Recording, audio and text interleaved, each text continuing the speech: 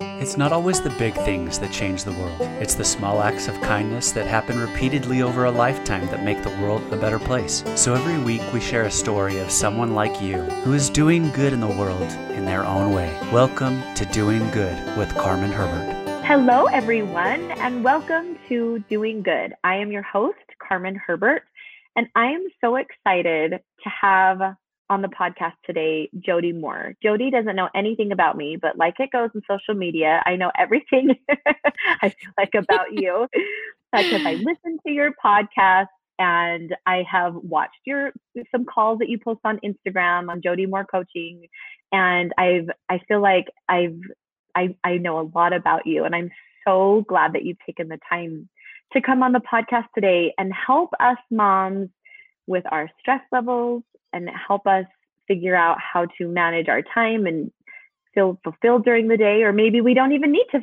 feel fulfilled during the day. That was something I read recently with someone saying, "Oh, how do I not be lazy?" And you're like, "Why don't you want to be lazy?"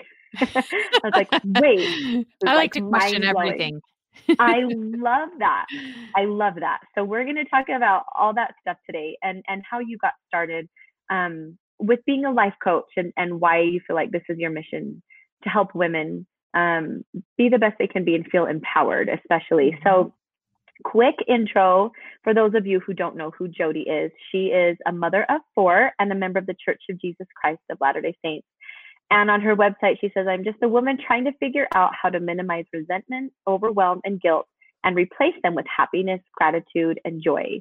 So 3 years after Jody got married, she found herself with 2 kids under the age of 2, a loving husband, and a lot of self-loathing. And you struggled with the duties associated with being a mom and a wife, and then felt guilty, as we all do, for feeling that way, for feeling like this is supposed to be something that's innate. This is supposed to be something that I was born with, to be a nurturing mother.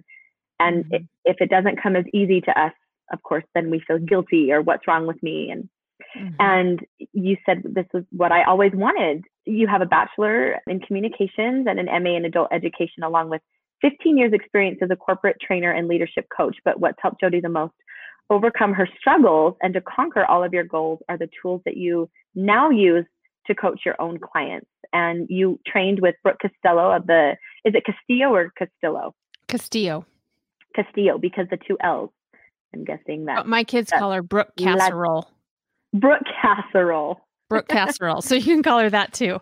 Brooke Casserole. Brooke Castillo of the Life Coach School. And now you are a certified life coach. And you get to help women achieve the results and desires in all areas of their life and kind of wipe away that mom guilt that you felt so many years ago and really take control of their lives. And I love on your website, it says, I'm a lucky woman. And guess what? So are you. I will help you find that. I want to find that. I want to feel that way too. And so tell me, when you had that moment of feeling guilty and feeling like I am not enough, or I need to do more, what changed? Did you go receive life coaching yourself? Did someone help coach you? And then those tools were so amazing, you thought, "Oh, okay, then this is what I want to do for other women." Or did you think, maybe I should just kind of look beyond myself and do something to help other people to get myself out of this rut? No, I definitely was a client of coaching first. In fact, I was working full time when I had those 2 little kids. And I loved my job. I loved going to work. I felt really successful and valued there. And I got to dress up in cute clothes and get ready. Get ready and put lipstick on. So in fact, I just posted about this on Instagram too, that I dreaded 3-day weekends because it meant 3 days in a row I was going to have to be home with those kids and not get to go to work, which was kind of my release. So I felt tremendous guilt about that, thinking I should want to be home with them, and being a mother's the most important job. And why do I just want to not be there and be at work? And so I was actually introduced to some of the coaching tools through my job. I used them as a leadership coach. But then when I really needed even more help myself, I ended up working with coaches. And I actually even enrolled in coach training with no intention of becoming a coach or or even coaching others. I just needed a deep dive myself. And coach training is an experience where you get coached in depth and you are immersed in the work for a long time. So I really did it to help me. But by the end of coach training, I just saw all these connections to the tools I was learning and the principles of the gospel.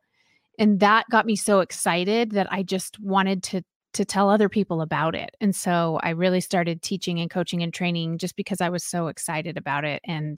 But I was definitely, I had to work on myself first and still do. That and still do.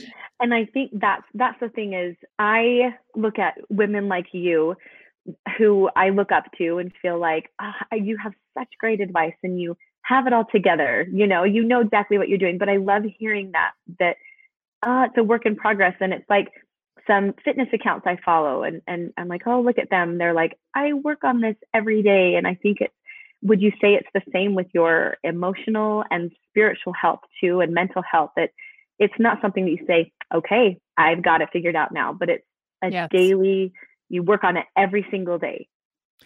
100%. And I think one of the big misconceptions about coaching, at least the way I coach and the tools I teach, is people think that we're using these tools to feel happy all the time, to do everything even better, to be a little bit more perfect, to get the house a little bit cleaner, to yell at the kids a little bit less, to be more successful at our goals, all of those things. And they do ultimately end up creating a lot of that, but it's really important. An important part of my work is embracing where you are currently. And I sort of teach that there's like a continuum. And on one far end of the continuum, we have lack of awareness for where we are. Sometimes we want to blame other people, blame our circumstances, blame the president of the United States, blame all these things outside of us. And then on the opposite end of the continuum, we have shame and guilt. And that this is my fault. I'm to blame. I need to be better. And neither one of those is healthy or useful or true. So what we're trying to get to is somewhere in the middle where we have complete awareness that we can create any result that we want, that we are creating our current experience and we're creating our current results, and that's okay. It's okay to be unhappy. It's okay to fall short. In fact, it's never going to end in this life. So that middle place of like total acceptance and total ownership is where your life gets so much better. But it doesn't mean that you don't have tons of negative emotion, and it doesn't mean that you don't make tons of mistakes and have progress to make. It just means that the things that you're working on now become different, that you sort of evolve. I call it evolving, like the next version of the iPhone. It's not that this iPhone wasn't great and amazing, but then there's this next version that can do other things. And as human beings, we evolve to the next version of us, but it doesn't change our value. And you have to kind of understand that to make the kind of progress that's available. Oh, I love that. I love that idea of upgrading yourself or renewing yourself or having a different version. And it doesn't mean that you're not still, an iPhone. It doesn't mean that you're not still you, but there's a new and improved version that's waiting. And that's maybe you haven't, maybe it's already available. You just haven't made the steps to go upgrade yourself and to go do that. And it's ready and available, but you're still stuck with, the old iPhone 7 or whatever, because would you say because maybe you're afraid or it's hard making changes? What would you say the biggest hang up is for people to make that change and to accept who they are and how they are? I think that we just all have certain natural abilities to sort of see things more clearly, and then other areas where it's harder for us to see. We all have our stuff. We all have our limitations. Just like, I have a child who's really, really good at math. And so he's going to move through his math classes faster. He can do his homework faster. Doesn't mean that he's better than one of the kids that takes longer, or that one of my other kids who actually really struggles with math. Like, it's okay. Math's not your thing. It's going to take you longer to learn math, but you can learn it as much as you need to. And you have other things that you're really good at that the kid who's good at math isn't good at. And I think that's true for us as human beings too. So, maybe judgment is hard. Maybe I have some clients who have a really hard time not judging their spouse, not judging other people. And that might be the thing that takes you a little bit longer to wrap your head around. And not that any of us ever become perfect at not judging, but getting some leverage over it. Yes. Might take you a little longer than it takes somebody else, but you probably have other areas where you can make progress a lot faster. So it's just sort of embracing that we're all different. We all have different wiring and different life experiences. And, we work on it because it makes your life more fun. And it makes, it's just like, I feel like we're here on earth having this experience. It's like we got sent here and we get to play the game of being alive. And I want to play the game. And I want to try to pass as many levels as I can. But there are going to be some levels that are going to be really hard. And it's going to take me a long time to pass. But that's okay if we think of it sort of like the game that it is. I don't need to go into shame and guilt that it's taking me so long to pass this level. It's just like, this is a really hard level for me, but I'm going to keep working at it because wouldn't that be awesome to pass this level? And it doesn't make us any less valuable, any less important. It doesn't even mean that my life experience is any less. It's just, this is a hard level for me. I'm going to have to work on it a little longer.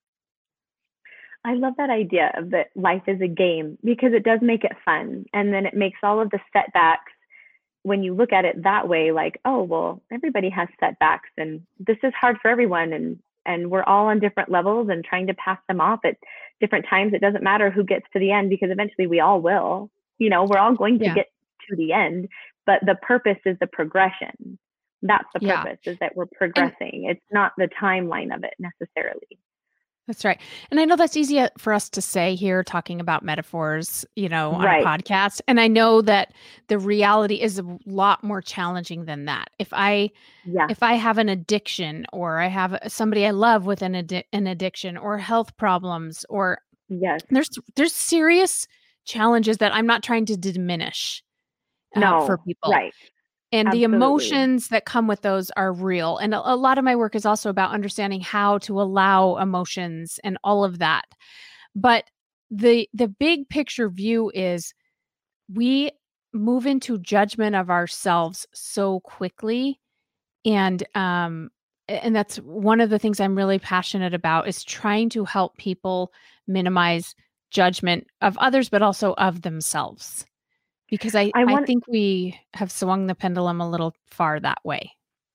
Yes, I agree with you completely on that. And I wanted to talk to you about emotions.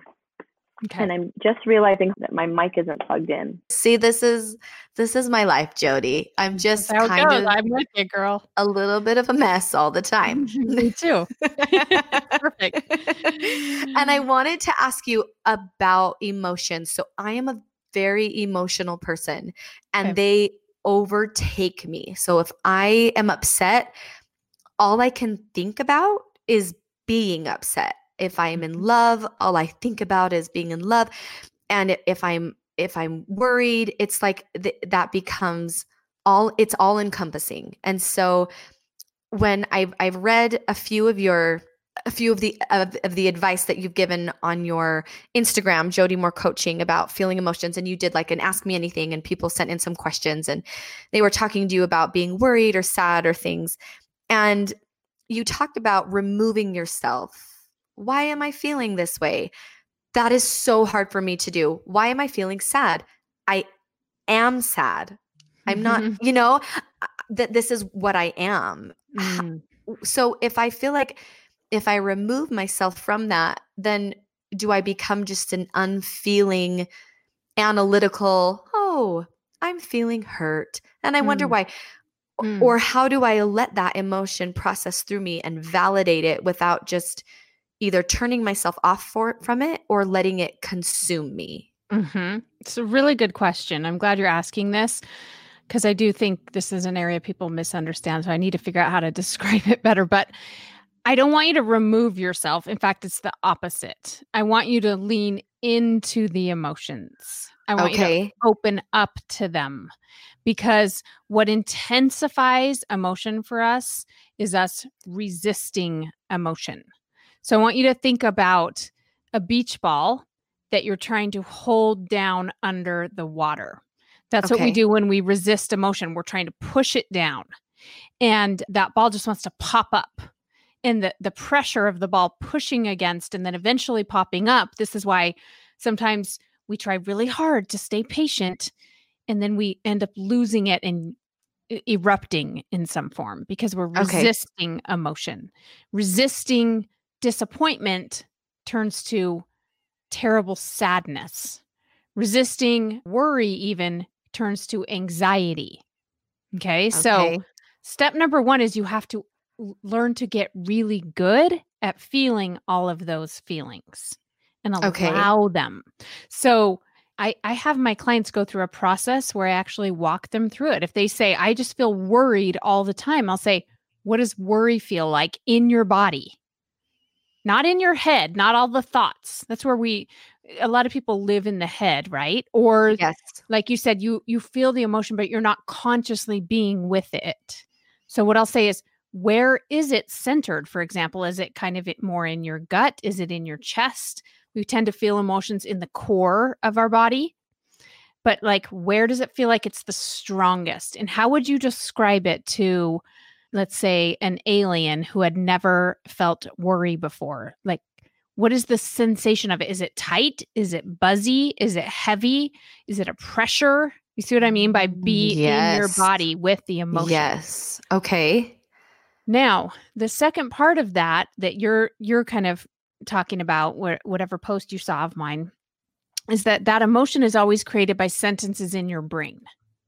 Yes. So when it's really strong, I don't want you to go in your head and try to figure out the thoughts and change the thoughts.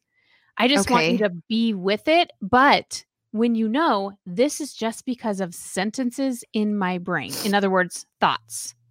But the reason I use that term is because I want you to stay in your body. I don't want you to get in your head when it's intense. Okay. Ooh, that's yes. But if you try that, I know it sounds a little out there, and it sounds like people tell me, well, then it will just get so much worse if I just allow it and I just open up to it. But the opposite is true, because instead of pushing that ball under the water, you're actually just holding it there on top of the water gently. So when I'm processing emotion, it sounds like, okay, we're going to be sad now, I guess. This is the part of being a human woman on the earth when I feel sad. And I'm sad because of sentences in my brain, but it's okay to think those sentences. Sadness is part of the human experience. Christ was sad at times. We're all supposed to experience sadness. Right. Part of the deal, right? So nothing wrong with me. I don't have to go change it right away. I can just be sad.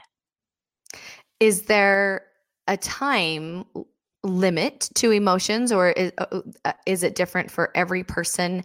How long they process, how long it takes for those emotions to pass through?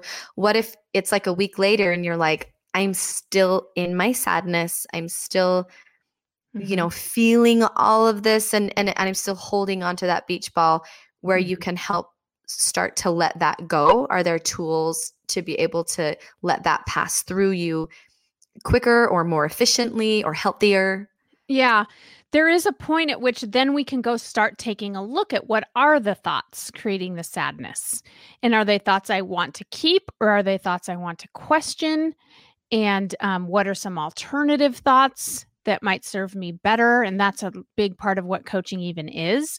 But it's, in answer to your question, everybody is different in terms of how quickly they process emotion. It also depends on the circumstance that's triggering the thoughts. So let's say I have something really tragic happen, like the death of a loved one, then I might need to process sadness off and on for a long time. But we don't ever stay in the sadness all the time. We move in and out of it. And as you process it, like I've taught to really get in your body and just allow it, it's sort of like waves lapping up on the beach. It kind of comes and then it goes away, and then it comes and then it goes away. And then you'll have a period of your day where you're not really feeling very sad and the ocean's kind of calm. And then people want to feel guilty. Like I should still be sad. What's the matter with me? That's not necessary either. That is the natural way. Our bodies know what to do with these emotions. Heavenly Father gave us these emotions. It's not like, oh, I'm sick. You're not sick when you're sad. You're healthy when you're sad. So I love that. Not like we got to fix this. People tell me my child has anxiety. What should I do? I'm like, teach them how to be anxious.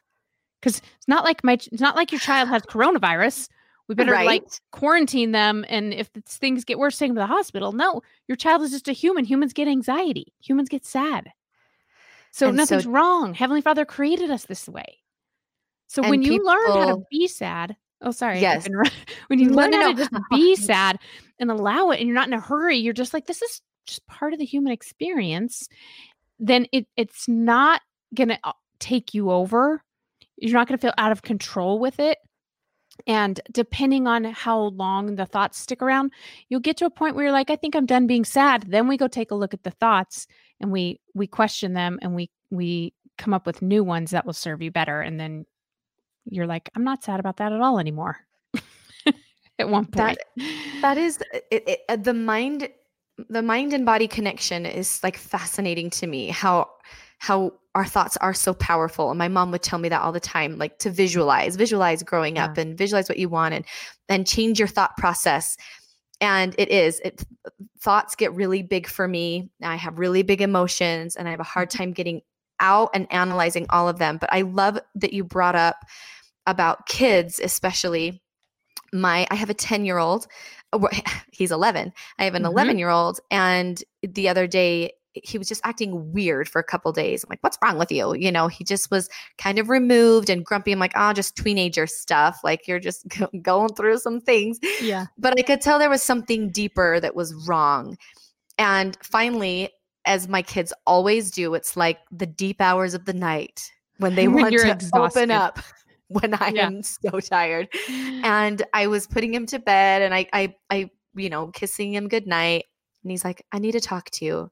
I'm like, okay. And I'm looking at the clock like, how long is this going to be? But I've also heard, my pediatrician told me that kids analyze and process their days at night. That's when all of the things that they don't. How was your school day? Good. How'd you do today? Fine. And then at night, all of the sad, those all come up and then they process through them. And it's really good if you can stay awake, moms, to listen to all of that. Yeah. And he said, Mom, you told me the other day that we had to clean out my closet. And this was like 3 days ago. And he's my little treasure hunter. He holds on to things. He's very sentimental. And it's really hard for him to let things go. I mean, like collects doorknobs from our old houses that we have found in his stashes of my first room. I mean, he just holds on to this. What I'm like, this is junk, but him is like these treasures. And he said, I've been thinking about that and worried that I'm going to have to give things away that mean a lot to me. And every time I was at school, I would be having fun at recess. And then I'd think about giving away my things and I would get really sad. Mm-hmm. And he said, that's why I've been so sad is every time I start to get happy, I remember, but I'm actually going to have to do this really hard thing this weekend with Mom. Mm-hmm. And this is how bad I had forgotten about that. It was like, your closet is a mess. We're cleaning it out this weekend. It was like almost a passing comment. And then I forgot about it. And to him, it was all he could think about and was affecting him so much. Mm-hmm. So I gave him a hug and said, I'm so glad you told me that. And I'm so glad that you were able to voice that. And now I know, this makes so much sense why you've been in and out of all your emotions and acting so funny. Mm-hmm. It's because you're in the back of your mind, you're thinking about cleaning out your closet and how you don't want to get rid of it. But then when he's talking to me, he gets emotional. Mm-hmm. He laughs. So he'll be crying and then he'll start giggling and then he'll start crying about it and he'll be giggling. And it's hard for me to kind of stay in that conversation with him. Like, okay, I know you're really sad, but now you're giggling. And so for him, And for other moms that have kids that maybe have anxiety or worried about things and go through these funny roller coasters of emotions, what advice would you give for him? And how could I help him process those emotions, the sad and the giggly and the worry, and this is all good, this is all great, and then help him through it? Mm-hmm. I'm so glad you're asking this too, because I feel really strongly about our opportunity right now is to teach our kids how to handle negative emotion, especially our boys. I have two highly sensitive boys as well, and emotional boys. And in our culture in general, men are not supposed to cry or be emotional. So right, they're tough. Be tough. Yeah, I think that's one of the factors that's contributed to the heightened levels of depression and anxiety that we're seeing with our kids today, is this repression of emotion. So anyway, in answer to your question, first thing I recommend that we do, which I'm, again, always trying to remind myself to do, I get that it's not easy, but before we start giving them new thoughts and new ways to think about things, because that's what we do, right? We say things like, well, don't worry, you don't need to be stressed about that. We're not going to get rid of anything that you really love, or whatever we say. We try to talk them out of feeling. What I said. Word for word. I've been there. Yeah, I've been there. Yes. We want to talk them out of how they're feeling. Now, again, nothing wrong with that. But what I would like us to do is add a step first, where we just teach them how to be with the emotion. So when my child comes to me, he's emotional, or I can just tell that he's feeling a lot of emotion. I sometimes say things like, what is it that you're feeling, do you think? Is it disappointment? Is it worry? Is it stress? Is it fear? And remember, emotions are just one word. As soon as we have more than one word, we're in thought land. Okay. So, I've never thought of it. Emotions are one word. Okay. Yeah. Can you feel disappointment? Okay. Right? Worry. Right. Can you feel multiple emotions at once, or is it typically like one root emotion that? Well, no, of course. And that's why we move in and out of all kinds of different emotions. So it doesn't really matter that we get it the right name necessarily, or the right one, or the strongest one. None of that really matters. I'm just trying to help them get into their bodies and get into emotion land. So I usually will begin with, and depending on the age of the child, or, if I just say, what are you feeling? They're either going to give me thoughts, or they're going to say, I don't know. Okay. So I usually will be prepared to say, it seems like you might be feeling disappointed. Seems like you might be feeling nervous. Is that it? And whatever we land on together, usually at some point they'll say, yeah, I think it's mostly nervous, or it's mostly fear. And then I say things like, what does that feel like in your body? And again, they're always going to say, I don't know. Right. But I say, well, when I feel nervous, my stomach feels queasy, or my chest feels heavy. Do you feel that?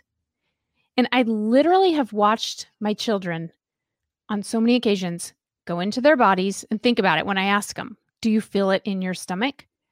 And sometimes they say yes, or sometimes they say no, not really. It just feels like I can't breathe. Or it just feels like whatever. Or they might start giving me thoughts again. They might start saying, it just feels like you're going to give away all the things that I love, and I don't want to give away those things. Now we're up in the head, right? Which is fine. I just bring them back to the body. I'm like, I know, but what does your chest feel like? What does your tummy feel like? Is your heart beating faster? When you start thinking about this, do you get sweaty? Do you get, I try to help them be in the body. And I kid you not, Carmen, every time I do this, especially if they're crying, they're emotional, they stop crying when we do this, because the emotion, they're processing it now, and it's moving through their bodies, and the brain realizes we can calm down. We're not pushing that beach ball under the water anymore. It's right here on top. We can relax. And the emotion diminishes as we do this. And what I'm trying to do is send them the message that there's nothing wrong with feeling anxious, or feeling nervous, or feeling scared. So I say things like that too. I say, oh, you're just feeling anxious right now. It's okay to be anxious. I get anxious sometimes too. Or I feel disappointment a lot too. It's okay. This is part of being a human. This is the part where we feel disappointed. So first and foremost, I try to help them be with it. Then I start offering some alternative thoughts, like, you don't have to be anxious about this, because I'm not anxious for you because I know all these things are true. I know this is also true. And if they want to come with me, great. Maybe they want to talk about that. Sometimes they don't. Sometimes they just want to sit with the emotion longer. And I say, when you're ready, if you want to talk about it, let me know, because I'm not anxious for you. I'm not scared for you. But if you want to be scared right now, you can. It's totally fine. Sometimes I just want to be scared. I think that's so reassuring for kids to know that we, like you said, I'm not anxious for you. I'm not scared for you, that they can kind of piggyback on your thoughts and emotions for a minute. Like, oh, you're not? Like, getting rid of all this doesn't make you nervous too. And that's very reassuring for them to know, oh, well, if you're not, then maybe I can think of a way of not being that way too. And especially right now with everything that's going on in the world, a lot of kids, most kids are very resilient, but they also don't express like we do. I'm having the worst day. This life is crazy. I just can't do it. I'm done. Give me chocolate, put me to bed. We know how to do things and say things. And kids sometimes will, like my boys will they'll punch their brother. And I'm like, why did you do that? He took that away. Well, no, not really. You're really actually, like you said, worried about going to school because it's windy today. And you heard that a wind blew into someone's house, and maybe the tree, the wind will blow a tree into the school. So I love that you can help, not necessarily think for them, but they can piggyback on that for you. I'm not feeling scared. I'm not feeling nervous, even about what's going on. Or you can say, yeah, I am, but here's what I'm doing about it. And here's the plan. If we have to stay home, or if this happens, this is what we're going to do, and help just talk ourselves through it a little bit too. Yeah. And it's challenging to do, but we have to get more comfortable with our kids being unhappy. Because when we're unhappy that they're unhappy, we're trying to talk them out of it so that we can feel better. Right. And it's not about us. Yeah. And the thing is again, I go back to what I said earlier, which is nothing's wrong when they're unhappy. It's not necessarily a problem to solve. Sometimes they need to wrestle with it on their own. They need to just be unhappy for a little bit. And the better you get at feeling negative emotion, the more amazing your life becomes. Why is that? Because think about all of the amazing people and the valuable contributions, or the big goals. Like, I was just listening to a podcast the other day about Dr. Martin Luther King. Think about what he did in the world. Think about all the negative emotion that was required for him to do that. He had to feel courage, which doesn't feel good because there's a lot of fear when you have courage. Yes. He had to feel overwhelmed. He probably had to feel scared a lot. He had to feel confused. He had to feel uncertain. And he had to go out and do that anyway, and not use those as emotions as a reason to think something's wrong. I'm headed the wrong direction. I should just be quiet and stop talking. Right. Exactly. And that's true with anything we want to do in life that's really going to serve us. Like, even think about getting married and having kids. Requires a lot of negative emotion, like fear and uncertainty and overwhelm and shame. And it requires some physical pain, some of those things too. Like, being willing to go through pain is the way we achieve the things and pursue the things we want to in our lives. It's not through sitting back, just watching Netflix, having chocolate all day. We could do that, but we're just not going to live a very exciting life or a very full life. I completely agree with you. And I've always thought and said that for every action, there's an equal and opposite reaction. I think it's the same with emotions. As you said, the more pain we feel, when we rebound, we have the potential to feel more happiness and joy. I think I've known people in my life that have experienced the most horrific tragedies imaginable, and they're some of the happiest people I know. It's like, how can you be this way when you've experienced such grief and sorrow? And it's because they've experienced such grief and sorrow that they've rebounded. And it's like the Savior who experienced all the emotions, everything, and was the most peaceful, joyful, content person. He experienced all of them, but because of that, he was able to feel from the lowest of lows to the highest of highs, because he passed through all the negative. So I love that you talk about that It's important to feel those emotions. It's important for us to help our kids feel those emotions and not just to take them away because they have the potential to make us happier and better. Yeah. And it's the So- contrast of those emotions that creates that the rich experience. contrast. Yeah. Yes, absolutely. It's the contrast that does that. Absolutely. So how have you felt guided in your efforts to provide this type of advice? Like, I feel like I could just talk to you for hours about things. And have you, when you record a podcast, which is called Better Than Happy, if you guys haven't listened to Jody's podcast, it's amazing. She has so many episodes with all different subjects that are so helpful, especially right now. But how have you felt guided in picking a subject or picking a topic or doing this coaching? Do you feel like inspiration just comes like, oh, I should talk about this? Or is it from your own personal life experience? Like, wow, I just went through something really hard. Maybe another mom needs to hear this too.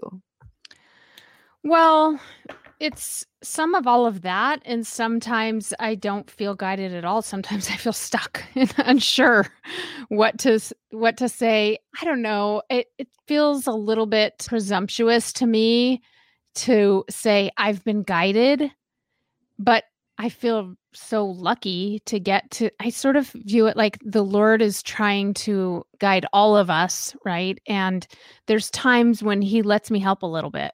And I'm very grateful for those times because that is so rewarding and fulfilling to feel like you helped in some small way. But I also know that the success that my clients have and the progress that they make is not because of me. It's really not. And I know that because I have a lot of people that listen to my podcast or follow me or come into my coaching programs or what have you. There's a lot of them.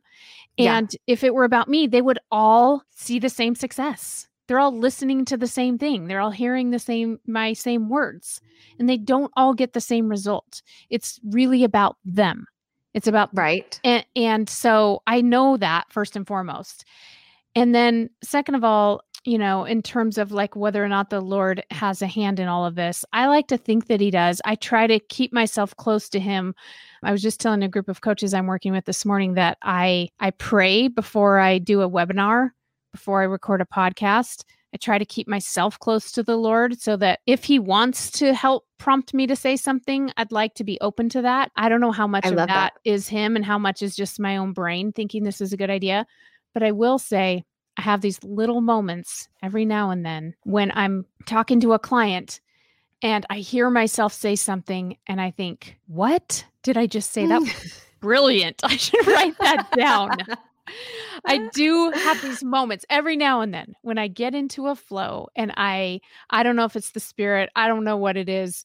I wish I had them more often. I have plenty of stumped moments as well. But every now and then I do feel this flow of wisdom that is so much fun because again, I'm hearing it and teaching myself as much as anyone else. So I'm really, really grateful to get to do something that I love. And you are good at it. And I think that we all, like you said on Jody Moore Coaching on your website, that we are all lucky. We all have gifts and talents and strengths. And this is one of the ways that you are using yours and that you are helping others. And I think that's the best thing about gifts and talents that Heavenly Father gives us is that we get to use them if we want to, if we choose to, and to help bless other people's lives. And I know from talking with you and listening to your podcast, it's not about self-gratification. It's not about making a ton of money. It really does come from such a true, honest, and pure place. And I think that's why people love you and they do trust you, is because it's, hey, I'm doing this because I genuinely want to help because I've been there and I want to help you. And that's what makes it not just about, hey, let me do this and I can teach you how to do this, when you can tell when people they're just trying to sell you something, and it's not genuine. And you are. And that's why I've loved learning from you and listening to you. And thank you so much for coming on today and for all of your advice.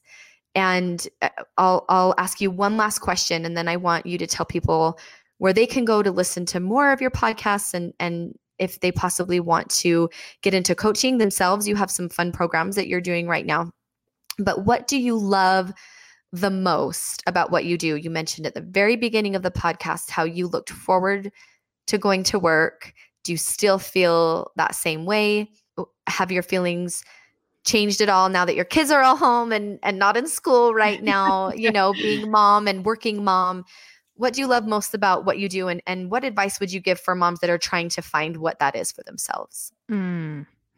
That's a really good question. And it's kind of a tough one to answer because I love so much of what I do.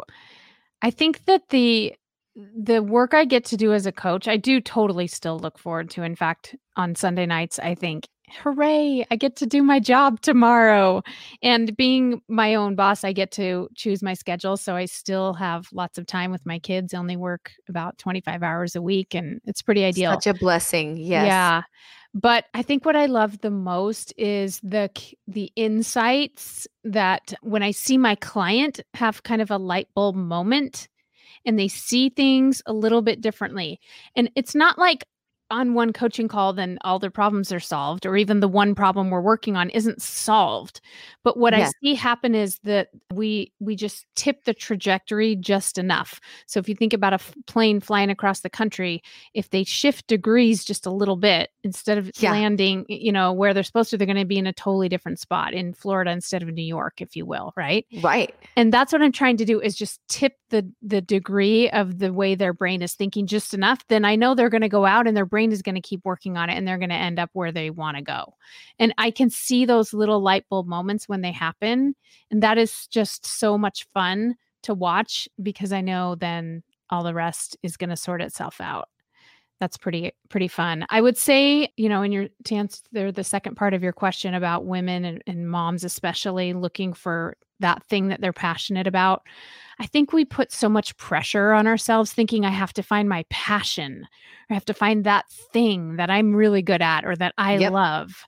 Yeah. And I don't think that's a useful way to think about it, because I think for many people, and even for me, I didn't start out, like I said in the beginning, thinking I'm going to be a life coach and help tons of people and do all the things I'm doing now. I had no intention of doing. I just sort of followed what felt like the right next step for me. And it was really just about healing myself. And a lot of times that is how our interests and desires start out. But a lot of women, especially moms, shut those down because they say, well, that's selfish. I don't have time to focus on me right now. I need to be here for my kids. That doesn't matter. That's going to have to wait. And it is important to have the balance that you want and be there for your kids the way you want. But instead of shutting that down, what if you just follow that curiosity a little bit? What if you just allow yourself to have needs and interests and desires just like your kids do? I'm always amazed at how we have our kids in 5 sports and we're taking them all over town and they're doing all these things. And we don't allow ourselves to do even one thing. Right. Because we don't have time. Because we don't have time. So I think making a space for yourself to have interests or needs or desires that you're going to spend a little time on, for me, that's what led me to this. And I see that happen with a lot of people. And whether it leads to something big and that you're passionate about or not, doesn't matter. What matters is that you do carve out some time for yourself, because you do have needs, whether you pay attention to them or not. And so just following your little bit of curiosity, sometimes it takes you somewhere, sometimes it doesn't, but it's all important anyway. That's great advice. I know I especially during the early stages of motherhood, I had 4 under 6 and I would forget to eat or just not make it all the time. Like I'm starving. I'm like, I haven't eaten today because I'm getting them lunch and there's a diaper and there's a baby that needs to be nursed. And kudos to all the women out there in that. My little sister right now, she has 3 right now under 5 and she's in the thick of it. I'm like, I know. And you are doing amazing and you will get through it. And like you said, if you'll find that upgrade sooner than later, like it's there for you. You can always progress. And I think that's a lie that Satan sometimes tells us women too, is you're stuck. You don't have anything else, and you can't do anything else, and you shouldn't be doing. And this is who you are now is who you'll be forever. And that's the biggest lie. It's God's plan is all about progression and improvement. And whenever you're ready, like you said, it's possible, and you can take the next step and progress on your path. So if people want to do that with more advice and coaching from you, where can they go?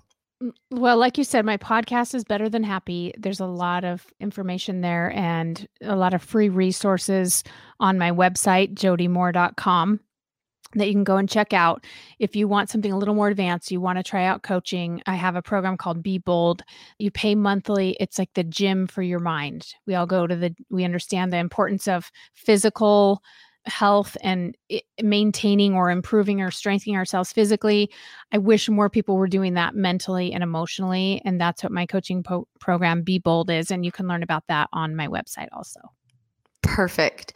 Jody, thank you so much for making the time to come on the podcast today, and thank you for having all me. the good you are doing. Oh, it was so fun talking with you. Very fun. Awesome. Thank you for having me. Thanks, Jody. Thanks for listening to this episode of Doing Good with Carmen Herbert, available exclusively inside Our Turtle House. At Our Turtle House, there's something for the whole family. From full-length talks that you can't get anywhere else from some of your favorite speakers, to fun family home evening lesson plans that follow the Come Follow Me curriculum. There's even short daily devotionals made specifically for your teens. Plus, you can get 2 months free when you sign up for an annual plan. Just go to ourturtlehouse.com to get started. Thanks again for listening, and we'll see you back here for another episode of Doing Good next week.